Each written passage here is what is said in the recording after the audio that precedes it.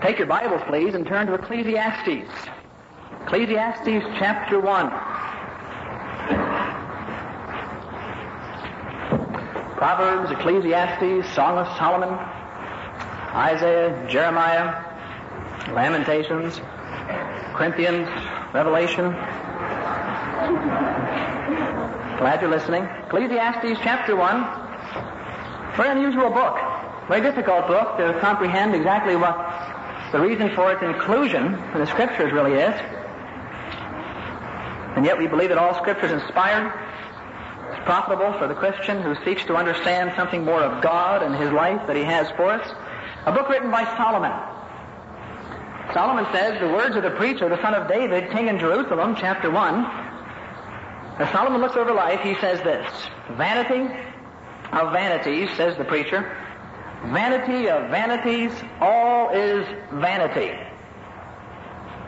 What advantage does man have in all his work which he does under the sun?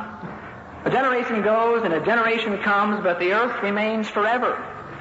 Also the sun rises and the sun sets, and hastening to its place it rises there again. Blowing toward the south and turning toward the north, the wind continues swirling along. And on its circular courses the wind returns. All the rivers flow into the sea, yet the sea isn't full. To the place where the rivers flow, there they flow again. All things are wearisome. Man is not able to tell it. The eye is not satisfied with seeing, nor is the ear filled with hearing. There's no contentment. That's what Solomon is saying. There's no contentment. That which has been is that which will be. That which has been done is that which will be done. There's nothing new under the sun. Is there anything of which one might say, see this, it's new? Already, it's existed for ages, which were before us. No remembrance of earlier things, and also of later things which will occur. There will be for them no remembrance among those who will come later still. I, the preacher, have been king over Israel in Jerusalem. And I set my mind, don't forget we're talking about Solomon's mind now, a wise man, wise above all. And I set my mind to seek and explore by wisdom concerning all that has been done under heaven. It is a grievous task which God has given to the sons of men to be afflicted with, to try to figure out what life is all about. I have seen all the works which have been done under the sun, and behold, all is vanity and striving after wind. What is crooked cannot be straightened, and what is lacking cannot be found out or counted. I said to myself, behold, I have magnified and increased wisdom more than all who were over Jerusalem before me, and my mind has observed a wealth of wisdom and knowledge. And I set my mind to know wisdom, and to know madness and folly.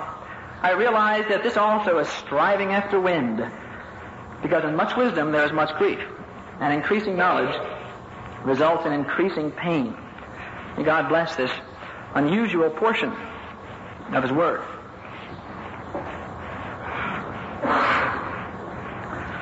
There are times that perhaps you experience, times that I experience, when I look at some of the problems that we have, the problems the people that I work with have, the problems that I have, the problems my friends have. I look at the stresses and the complexities and the pressures and the problems and the things that seem to be engulfing people today. And I say, are there really any answers? Are there really any answers? Or is all of this material that I try to give out, that other men who believe the Scripture try to teach, does it really work, or is it just so much words, just so much verbiage that sounds good but rather cliché-ish? It doesn't really provide us with the kind of contentment that all of us would like. Is there a quiet, deep, confident peace available in spite of circumstances? Or is it the case, as I think many of us from time to time assume, is it the case that the people that seem to be content in the Lord are the people whose circumstances are going pretty well? And their contentment really isn't from God. Their contentment's from the circumstances. Things are going pretty well for them, so it's no big deal, no problem. They can praise the Lord. They have money and health and family and educational circumstances are good, and no problem.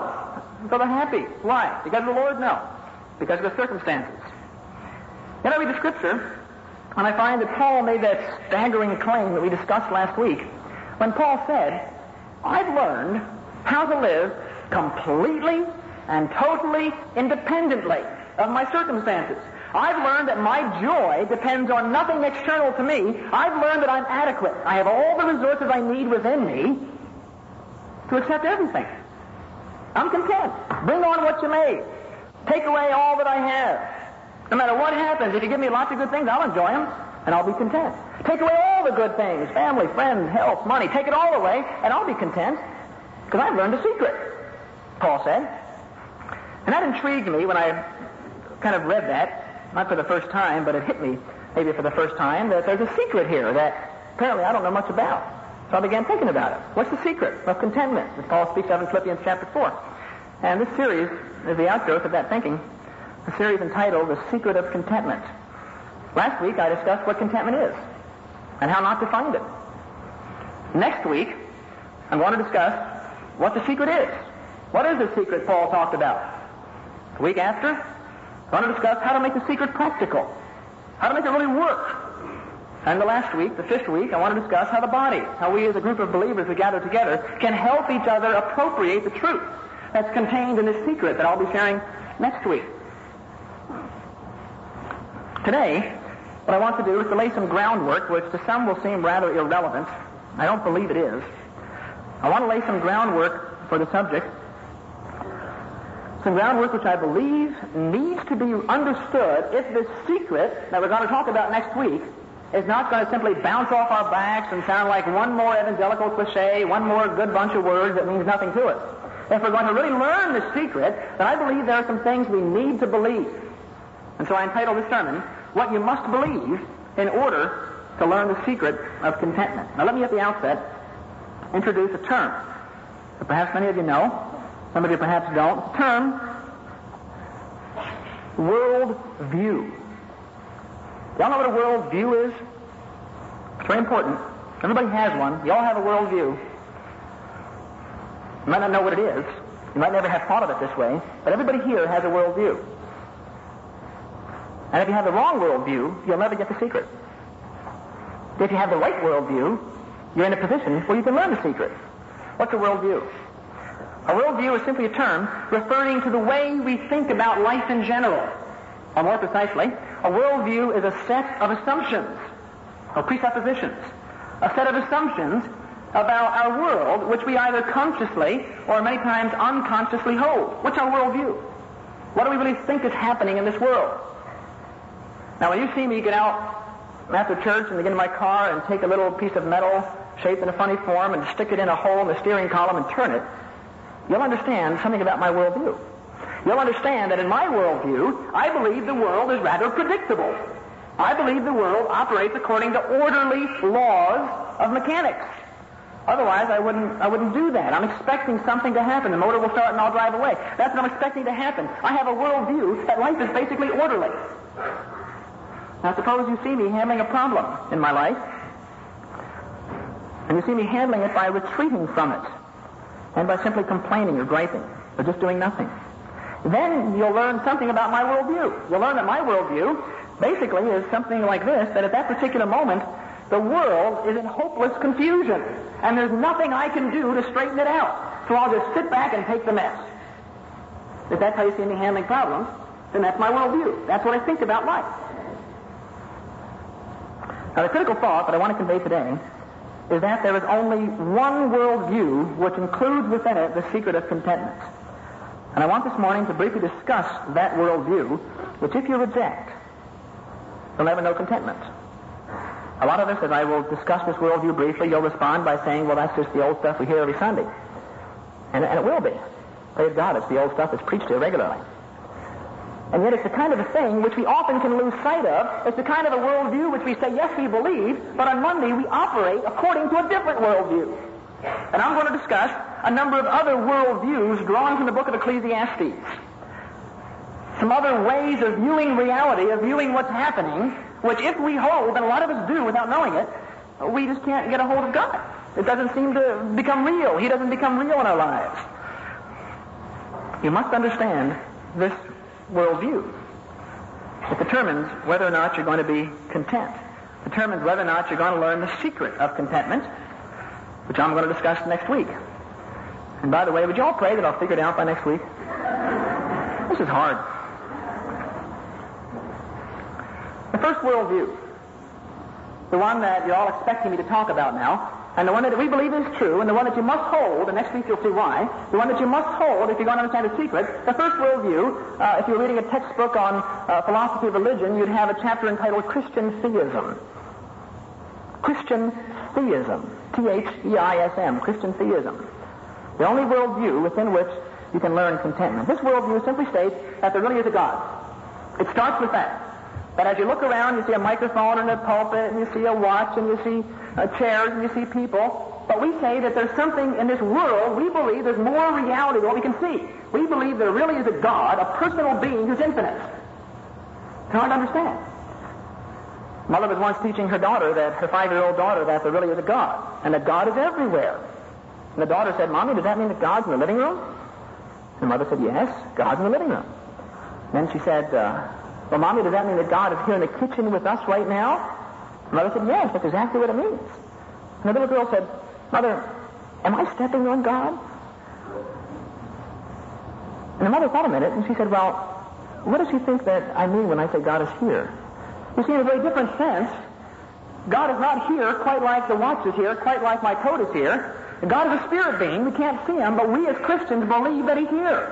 We don't see him, we don't touch him, we believe in a God. He's an infinite personal being. All else hangs on that. We also believe that God created man, and created man in his image, as a personal being. I can think and choose and feel and reflect and move. I'm a personal being. I can love, I can care, I can be sad, I can be happy, I can relate to you because you're a personal being. I'm a personal being. God says, as a personal being, you rejected me.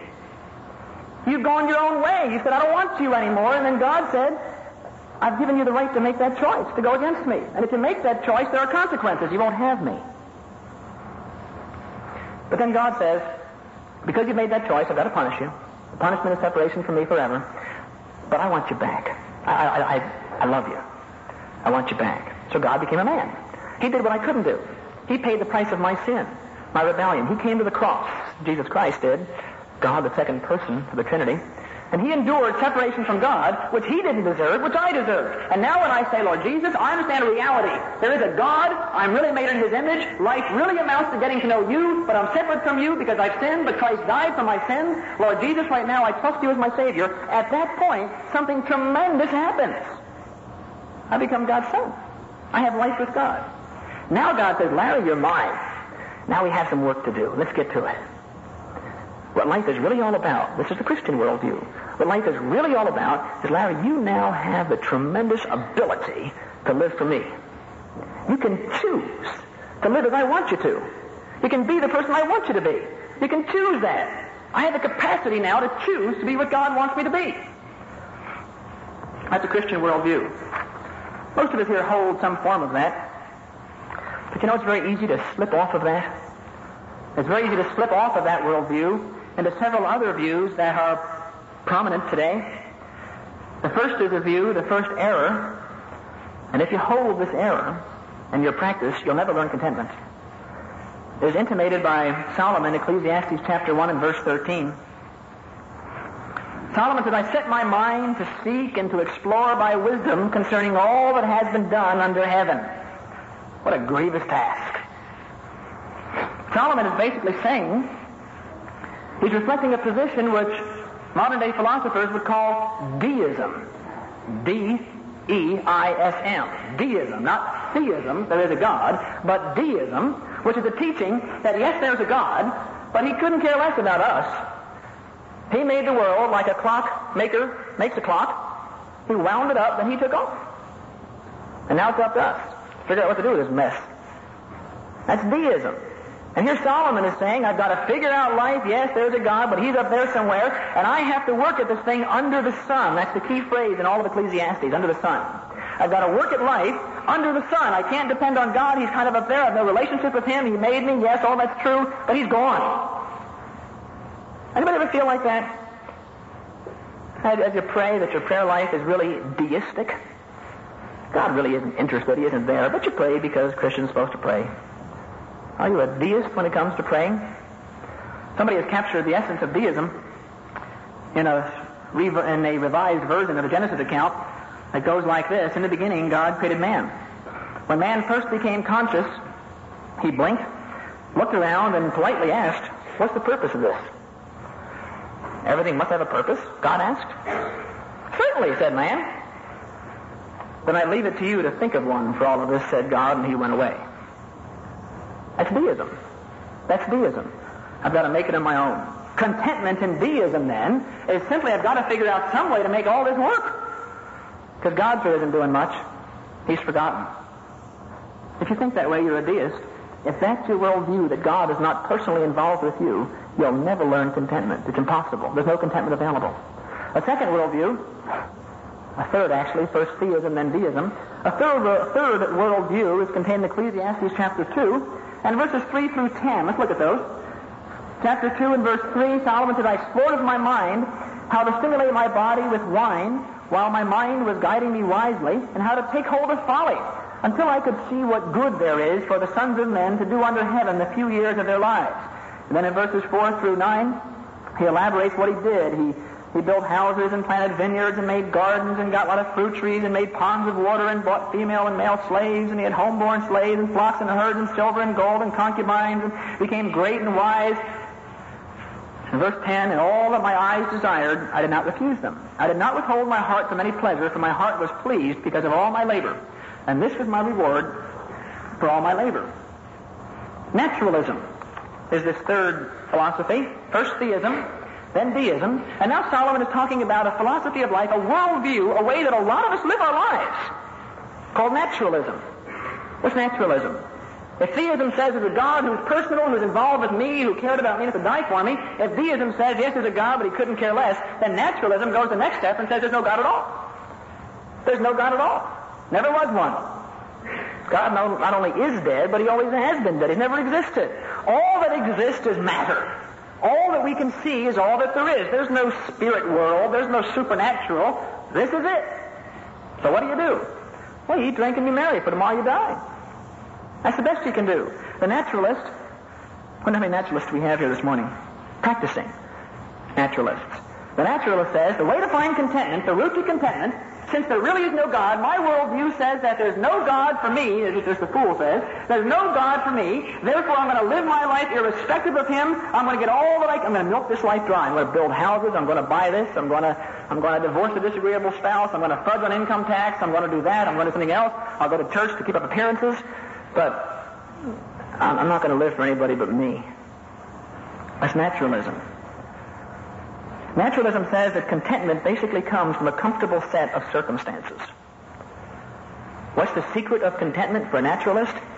Get your world arranged so it's comfortable. If you can't get your world arranged so it's comfortable, well, that's just tough. Maybe eventually we'll figure out a way to do it for you. Until then, just hang in there. That's naturalism. There's a big problem with naturalism. Once you leave out God, once there's no God in your thinking, then all that's left is matter. Now think this through with me. All that's left is matter. There's no intelligence behind it. And now I become no more than a billiard ball, which moves in whatever direction the other billiard ball hits me. If it hits me in this direction, I'll go that way. If it hits me real hard, I'll go farther. I'm completely controlled by preceding matter. I'm a nothing. I'm a big nothing. I'm a collection of molecules, period, that's totally controlled by whatever previous collection of molecules happen to impinge upon me. Naturalism doesn't want to go that far and admit that, but those are the necessary implications of naturalism. Leave God out of the picture, and all you have left is brute matter that's totally controlled, that has no design, no purpose, it's just there. That's all you have. So naturalism fails, logically, and it moves into a fourth worldview. When you carry naturalism through to its final conclusion, you reach a fourth worldview, and it's called nihilism. N-I-H-I-L-I-S-M. Nihilism. Nihilism. Nihilism is the natural child of naturalism. First, you believe there's a personal God. He cares about you. You have worth. Your life makes sense. No matter what happens to you, your life still makes sense. That's theism. Deism says that your life doesn't make sense as far as God is concerned. He's taken off. So you do the best you can.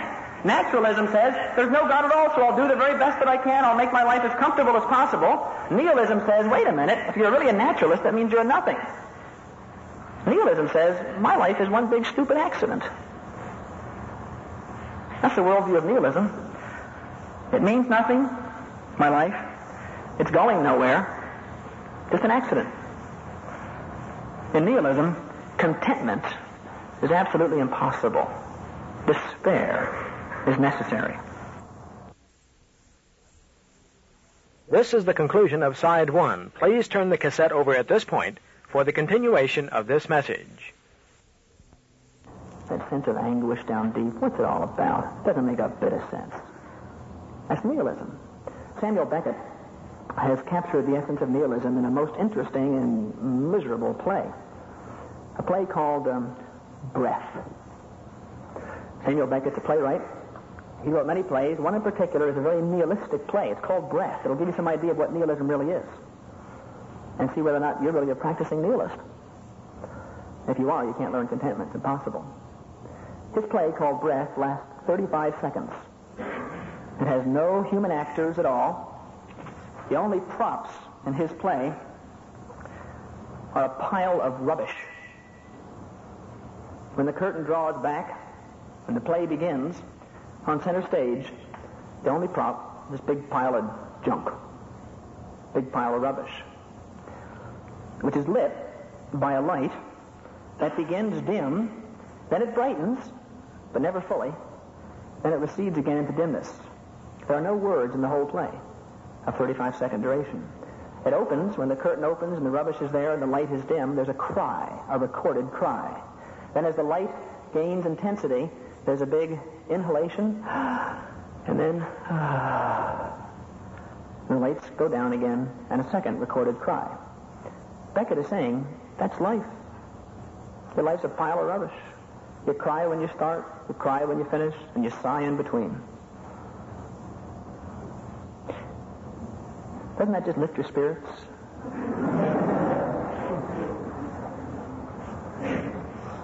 Do you realize that most people today, down deep, are nihilists? Their life's a pile of rubbish. Have you ever talked to somebody who's utterly despairing? Have you ever felt the pain of our times? Have you ever felt the nihilistic wave that has swept the country? Have you ever felt that? That sense of anguish down deep? What's it all about? Doesn't make a bit of sense. That's nihilism. Samuel Beckett has captured the essence of nihilism in a most interesting and miserable play. A play called Breath. Samuel Beckett's a playwright. He wrote many plays. One in particular is a very nihilistic play. It's called Breath. It'll give you some idea of what nihilism really is. And see whether or not you're really a practicing nihilist. If you are, you can't learn contentment. It's impossible. His play called Breath lasts 35 seconds. It has no human actors at all. The only props in his play are a pile of rubbish. When the curtain draws back, when the play begins, on center stage, the only prop, this big pile of junk, big pile of rubbish, which is lit by a light that begins dim, then it brightens, but never fully, then it recedes again into dimness. There are no words in the whole play, a 35-second duration. It opens, when the curtain opens and the rubbish is there and the light is dim, there's a cry, a recorded cry.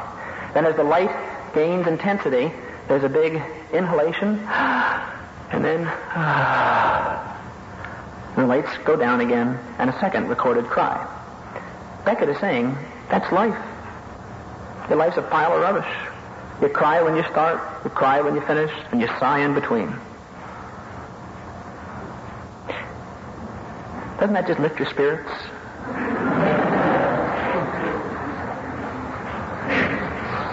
Do you realize that most people today, down deep, are nihilists? Their life's a pile of rubbish. Maybe it's because this has happened to them. This has gone out of my life, that's gone out of my life, this has taken place. My life is no more than a pile of rubbish. The light is on a little bit now. I wish the light would go off and the second cry would come and I'd be through. That's nihilism. Maybe some here have given up because you're nihilists. Maybe some who have looked at your circumstances and said, it doesn't make any sense. You can give me all the Christian talk you want to. My life's a pile of rubbish. The sooner I get out of the picture, the better. Listen, folks, that isn't true. It isn't true. There really is a God. A God who cares, a God who says you have worth, a God who says your life makes sense. My life makes sense, yes, no matter what. But if you knew what's happening in my life, if you knew the sexual problem, if you knew that personal problem, if you knew what's happened in my family, if you knew all that, you'd say my life is rubbish. No, God says no matter what's happened, your life has worth. That's theism. Nihilism says, nah, it's a waste, no possibility of meaning. None at all. Solomon reflected nihilism. Look at chapter 2 and verse 11. Verses 3 through 10 are naturalism. And verse 11 is kind of a logical consequence of naturalism when you realize that all that you do, all your hard work amounts to nothing anyhow. Verse 11, Solomon speaking as a nihilist says, "Thus I considered all my activities which my hands had done, the labor which I had exerted, and behold, all was vanity, futility, emptiness, and striving after wind." What an illustration. Grabbing for wind. You can't get it. And there was no profit under the sun. Look again at chapter 6. Verse 7. All a man's labor, chapter 6 and verse 7, all a man's labor is for his mouth. As a naturalist, that's all there is. Matter, your mouth, your physical needs. All a man's labor is to take care of his naturalistic needs. And yet the appetite, the soul, is not satisfied. Naturalism doesn't satisfy. I'm more than a machine. I'm more than a thing. I'm more than a complicated dog, as B.F. Skinner teaches, well-known psychologist from Harvard. I'm more than just a thing, a machine that's totally controlled and predictable by my environment. I'm a person. And if I live in naturalism and try to get more cars and houses and money and all this sort of a thing and pleasures and fun and trips and clothes, if I live for that, I'm feeding my mouth, but my soul remains absolutely empty. And I become a nihilist. What's the point of any of it? There's no satisfaction whatsoever. Notice the downward trend. Theism. There's a God. He cares. He loves. You're a sinner, but he died. Belong to him and live for him. Theism. Reject that, you have deism. God is now reduced to an uncaring. There, but uncaring. Naturalism, he's gone altogether. The natural result is nihilism, utter despair. Wouldn't you think by this time people would say, well, gee, leaving theism didn't work. Let's go back. But man doesn't seek after God. Naturally speaking, we don't want God. We want to find solutions apart from God. The Bible says that foolishness is bound in the heart of a child. What's foolishness? A desire to make sense of life apart from God. Can't be done. But we're foolish, so we try to do it. And all of your modern day religions, philosophies, psychologies, the whole bunch, they're all designed to provide a solution for nihilism. The first, going back up now, theism, deism, naturalism, nihilism, now we climb back up into a more hopeful sphere, first of all with existentialism. Existentialism, a word which covers all sorts of things. Look at Ecclesiastes chapter 3. And look at verse 11. He has made everything appropriate at his time. He also has set eternity in their heart. That's the phrase that I want. He has set eternity in their heart. The existentialist believes something similar to that. He says, yes, there's something in me that demands more than what this world can offer. I agree, nihilist, says the existentialist. I agree with you, the world's absurd. It doesn't make any sense. You try this, you try that, try something else, you try to get a new house, a new this. Nothing satisfies. It's absurd. But the existentialist says, I have the solution. The way to be content. Recognize you're free from that world. And you just choose. You're free to do anything you want to do. You're free as a bird. Do your own thing. Whatever turns you on is what you ought to do. Ecclesiastes 9 and verse 10 says this, whatever your hand finds to do, do it with all your might. Do it with all your might. Make your choices. Don't be bound by tradition. Don't let yourself get squeezed into a dead orthodoxy. Don't be squeezed into a dead morality, the Ten Commandments and all that. Do whatever you really want to do. Be free. Fritz Perls. Some of you know about him, Gestalt therapist. That's what he's teaching. That's what he's saying. In a more sophisticated form, Viktor Frankl is saying the same thing. He's saying just choose anything, and the good in life is the choosing. Are you free? Just choose. There's a problem with that, though. Last part of verse 10 in chapter 9. Whatever your hand finds to do, do with all your might, because there's no activity or planning or wisdom in Sheol where you're going. You can choose all you want, but you can't choose not to die. No freedom there. You're not free not to die. So that didn't work too well. As a solution to nihilism, people weren't satisfied because death messed up the whole idea. Did man go back to God at that point? No. Another idea. That's pantheism. Pantheism. Pan, P-A-N, theism. Theism says there's a personal God. Pantheism says God's everywhere. God's everything. He's not a person. He's just that mysterious life energy that holds everything together. He isn't a he, he's an it. I was at a banquet a while ago, and a reverend pastor was asked to give thanks. Maybe I mentioned this here before, I don't recall. He was asked to, I think, say the blessing over the food at this banquet. And usually, if somebody's asked to give thanks, they might stand up and say, shall we pray, or let's bow our heads as we talk to the Lord, or whatever. That's what would happen in this circle. But in those circles, which were pantheistic, the man got up and said, let me now utter a few appropriate words. I thought, to whom? Who are you talking to? The answer is nobody. The answer is there's some impersonal energy, and I'll just acknowledge that there is this energy, it's not a person, by just uttering a few appropriate words. Pantheism says that contentment does not lie in doing. Like the theist, and the deist, and the naturalist, and the nihilist, existentialist would all have us believe. Pantheism says that contentment comes not from doing, but from being. Just be. You have a problem? Forget about it. Just tune into some mantra. Meditate.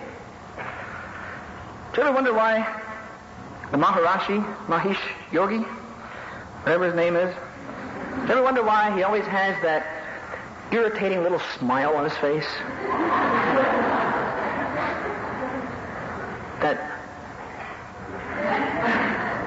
You know what's got a smile on his face? He's found the secret of serenity, which basically is this: pretend you don't exist. Pretend you don't exist. Become one with Atman. Become one with Om. Become one with Brahman. All Eastern pantheistic words. Become one with ultimate reality. What's ultimate reality? It's impersonal. Cease to be a person. And you'll cease to feel. You'll cease to care. You'll cease to worry. You'll cease to hurt. You'll have peace. It's like taking a rock and chiseling a smile on it. That's what it is. But modern man says that contentment, the contentment of being a happy rock, is not appealing to me. I'm more than a rock. I feel, I care. Isn't there some way to find contentment without denying all of my feelings and my whole personality? Isn't there some way? And we say, yes, Jesus Christ. And they say, no, we have one more effort. There's one last world view that people are trying, and it's called this. I call it this: human theism. Human theism. Can you read the literature that's coming out in psychology journals? The last issue of the American Psychologist, which I get, opened up with an article on a comparison and contrasting between Zen meditation and behavioral techniques of self-control. Now, what they're doing is they're taking this meditation, religious kind of thing from the East, bring it into Western thought forms of science, and saying that if we think this thing through, we believe we can unlock the secrets of the universe by plumbing the depths of the human consciousness. If we can alter states of consciousness, then we can alter reality. If that made no sense to you, that's okay. I don't quite understand it at all myself. John Lilly is a man who believes in this. George Leonard used to be the editor of Look. Mr. Boyce, president of a bank in Chicago. This is not just some lunatic fringe. These are people that are being taken seriously today. What they're saying is, if we can just alter our state of consciousness, not cease to be a person, but go deeper within ourselves, go higher, expand, then all these things that look like they're bad we'll realize are really good, they're really different. And as persons, we'll be in charge of everything. It's the final exaltation of the self. That's what it is. It's the final exaltation of the self. One of its advocates, a man named Spengler, he said that when you think it through, it makes me God. Because I'm in charge. You have problems? Tune into new levels of consciousness. The college campuses today are eating this stuff up. It isn't some remote thing somewhere else. It's here. Y'all heard of biofeedback? Has some real useful clinical application. I have no objection to it. but it springs from this worldview of human theism. The cure for problems is to alter consciousness. The route to contentment is to enter into a deeper level of consciousness where things that look now to be one way will look to be a different way, and you can, as a matter of fact, control them because of all the tremendous psychic energy you have within you. That's human theism. It's interesting. Theism says that God is God and man is man. Come full circle through all the positions, and what do you end up with? Man is God. The final blasphemy. Trace the whole thing down. Theism. There's a God. Your life has meaning. It makes sense. Forget about that. Go to deism. God is an impersonal, well, he's a personal God, but he isn't involved. Reduce him to that level. Naturalism says there is no God. Do your best. Nihilism says my best is zero. I'm nothing. I amount to nothing. Existentialism says, well, that's true, but live anyhow by your choices. Pantheism says, yes, but your choices will kill you. You'll eventually die. So therefore, you can bring yourself up into the higher reality of the impersonal God, and become a happy rock. And then human theism says, wait a minute, I don't want to lose my personality. I want to be the person that I really am. I'm in charge of the world. I'm God. And that's the trace of human thinking. A deistic worldview, with this we'll close. A deistic worldview. Let's see if you're deists. See who's a deist here today. A deistic worldview would lead to this attitude when you face your problems. God isn't interested in me, but I'll keep trying. Maybe I'll get content somehow. If that's your approach to problems, you're a deist. And next week's secret won't mean a thing to you. A naturalistic worldview would lead to this attitude when you're facing your problems. I'll use all my resources to make life as comfortable as possible for me, and maybe there I'll find contentment. If I can just get enough material goods, enough free time, enough vacations, enough money, enough homes, enough clothes, then I'll be happy. That's naturalism. If you're a naturalist, next week's secret will mean nothing to you. A nihilistic worldview would lead to the attitude, there's no point in trying at all. I quit. If that's your attitude, that there's no point in trying, the secret next week will mean nothing because your mind is closed. An existentialist worldview would lead to this attitude in facing your problems, the world is stupid, so I'll exercise my freedom. I won't be controlled by the world. No one will tell me what to do. I'll do my thing, then I'll be content. A pantheistic worldview would lead to this attitude in facing your problems. I'll do nothing other than the essentials as far as physical life is concerned, but what I'll try to do is quietly experience peace through meditation and solitude. There I'll find some contentment. And inactive, passive, withdrawing from your problems. That will not lead to contentment. Next week's secret will mean nothing to you if you're a pantheist. A human theistic worldview would lead to this attitude. Within me is limitless power to reach a state of understanding where everything is wonderful. It's interesting, the new death researchers. Have you read about that? Research on death. You know what they're saying, the secular researchers on death? That death is a transition from one level of consciousness to a much better level of consciousness. Without the cross. Without the cross. Death is an experience not to be feared. Death is an experience to be welcomed because you're moving into a wonderful level of consciousness, that altered state which we're trying to reach while we're still living here. That's what the death researchers are teaching. Kubler-Ross done some excellent work on death research. That's what she says. Most of them are saying that now. It's frightening. They're taking the sting out of death. Without the cross, Satan wins again. The human theist says, I'll strive for that new consciousness through whatever looks stimulating, and I'll thereby create my own contentment. A Christian worldview, the one that you must hold if you're going to get it together, the one that you must hold if next week's secret will make a difference to you is this. A Christian worldview would lead to this attitude, I belong to God, my life makes sense, it's lived for His purposes. I understand what life is all about no matter what happens in my world, in my marriage, in my home, with my kids, with my money, with my health. I'm still living for God. Life makes sense. That's my worldview. It's all about serving the Lord. And with that attitude of Christian theism, what we just call Christianity, biblical Christianity, with that attitude, next week, as we discuss the secret, it could be transforming. Let's pray. Father, we acknowledge our extreme and utter dependence on you. Lord, how easy it is to slip into a false worldview. To think of you as not caring, like a deist would. To think of you as not even there, like a naturalist would. To think of life as being just bad, meaningless, like a nihilist would. Sometimes, Lord, we just try to choose and force and burst our way out of it, like an existentialist would. Other times we retreat and just try to be quiet and meditate meaninglessly like a pantheist would. And Lord, there may be some who even are figuring that they're such the master of their own soul, the captain of their ship, that they're going to make it all work out right like a human theist would. Lord, help us to be theists in our practice as well as in our creeds, to believe that you're there, that our life makes sense because you've died to redeem us, and now you've given life purpose. We pray. In Jesus' name, amen.